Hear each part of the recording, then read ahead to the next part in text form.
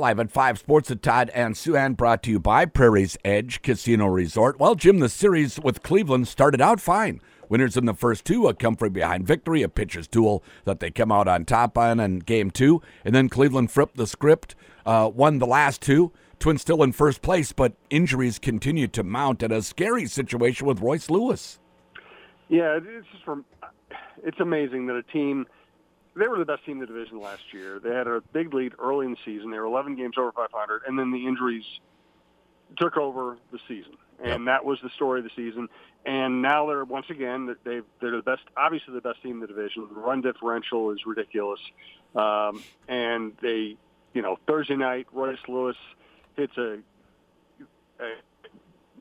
huge homer on the eighth. And I don't use the word huge very often. Yep. 2-run homer to tie it in the eighth. They win again on Friday. They're on a winning streak. They have already won the season series against the defending champions and against the Yankees. Everything looks like it's set up in the right direction. They have Sonny Gray and Joe Ryan on the mound Saturday and Sunday. And guess what? They end up with 9 position players. They end up with no bench, injuries, sicknesses, and then one of their healthy players, Royce Lewis, one of the ugliest face plants I've ever seen. He hit the mound. I worried he had a broken orbital bone. I'm worried about his neck. He said he's feels it. But it's just ridiculous. Yeah. It's ridiculous, the number of injuries, and this is after completely changing training staff and changing training philosophies, and they're still having the same number of injuries. I mean, I don't know what it is other than just sheer bad luck. It has been a snake pit team for so many years. I mean, I remember you recounting stories that, Gardy would always say, I wish I could just have everybody healthy when we get to the playoffs. That would be nice if I had a full roster come playoff time. And they just haven't been able to have that, and that continues. I can speak a little lightheartedly because he didn't get seriously injured with Royce Lewis. Right. I was surprised he didn't know how to tuck and roll in that particular situation. I know he's going way faster than I've ever personally traveled on foot alone, but I'm glad he came out of that. That was scary looking.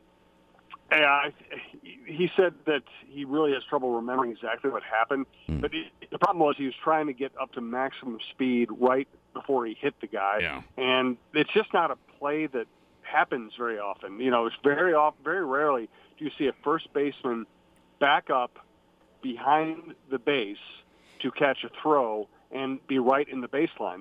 They're almost all trained to do one, either to short hop it, stay in front, or to go to the complete dugout side of the bag as to make the play. They're just not supposed to end up in the baseline. Yeah. So it was really kind of the first baseman. It's not the first baseman didn't break a rule, but it is his fault. He should not be in that position. Yeah, no doubt. First base really is the last collision spot left on the bases, at least. There's collision spots in the outfield, of course, infielders and outfielders. But they've kind of legislated out. You can't take a guy out at second anymore, like Hal McRae used to block guys at second base, and they've taken out collisions at home. So it is safer, but first base is still a spot where wrecks can happen. Yeah, and I just hope the force is okay. He's such and once again, it's kind of a freak thing. I mean, so many of the Twins' injuries over the years are either inexplicable or bad timing or just just sheer bad luck. Are Buxton or Correa or both or neither headed for the injured list? Buxton told me he thinks he's going to be ready to play on Tuesday. We'll see how that works out. Sometimes athletes say they're going to be ready when they really aren't, but he did say he's ready. Correa was taking swings in the indoor batting cage after the game. Kirilloff, I think, is a short-term illness type thing. So I would like to think that they're going to have these guys back, but who knows?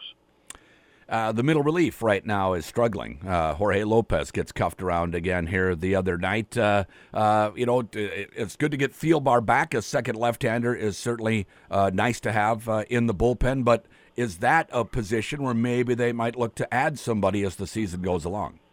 I mean, they really like Thielbar, and Thielbar's been good for years now, and they really like Moran. And then Moran's been up and down a little bit, but really the overall numbers looks like a good young reliever who should be very useful.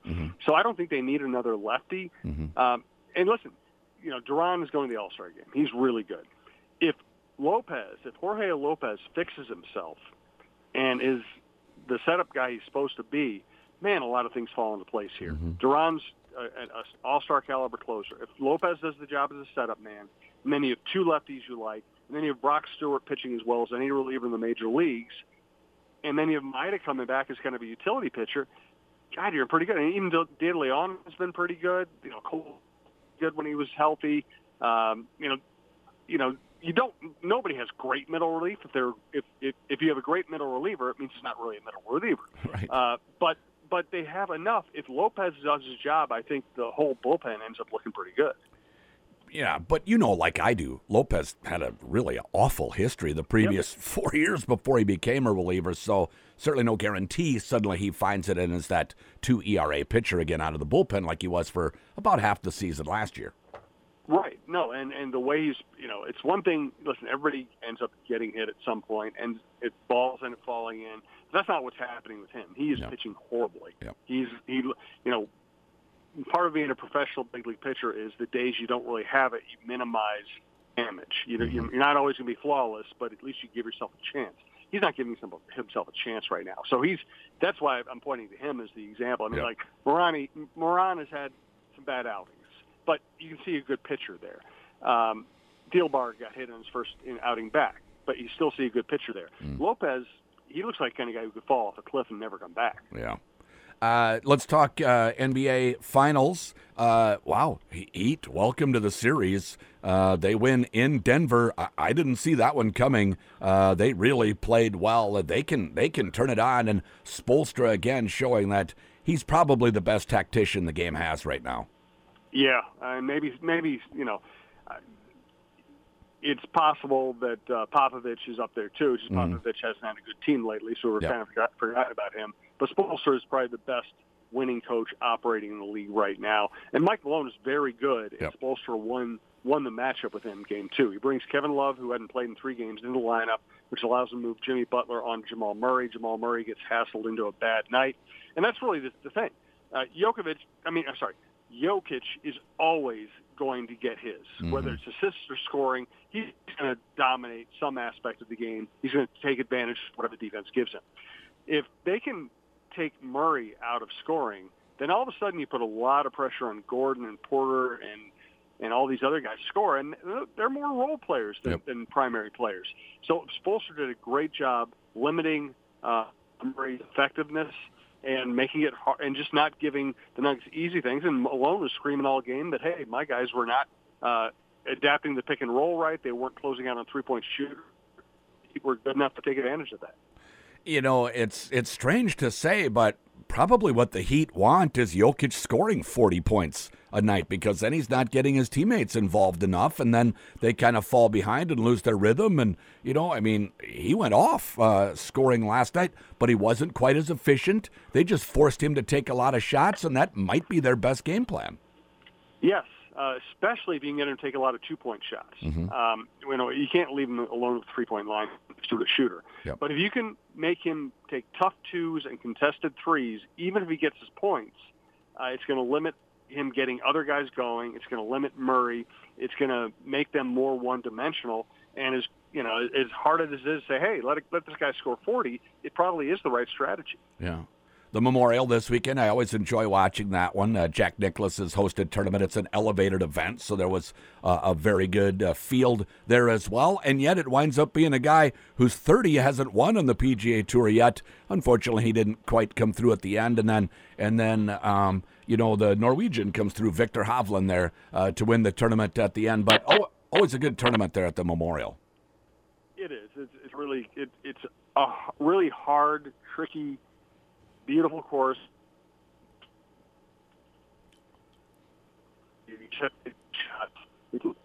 Course with fast greens, which what you want to test these guys. And boy, the scores were pretty difficult to come by this weekend. Yeah. And Hovland, this is why Hovland projects to be a good major player if he can get his putter and short game going, because he just hits it straight time after time after time. He just has a great way, penetrating ball flight that plays well in the wind, that keeps him in play. And if his short game comes along, he's going to be a dangerous guy. Jim, thanks so much. Thanks, Todd. Live at 5 Sports at Todd and Souhan, brought to you by Prairie's Edge Casino Resort.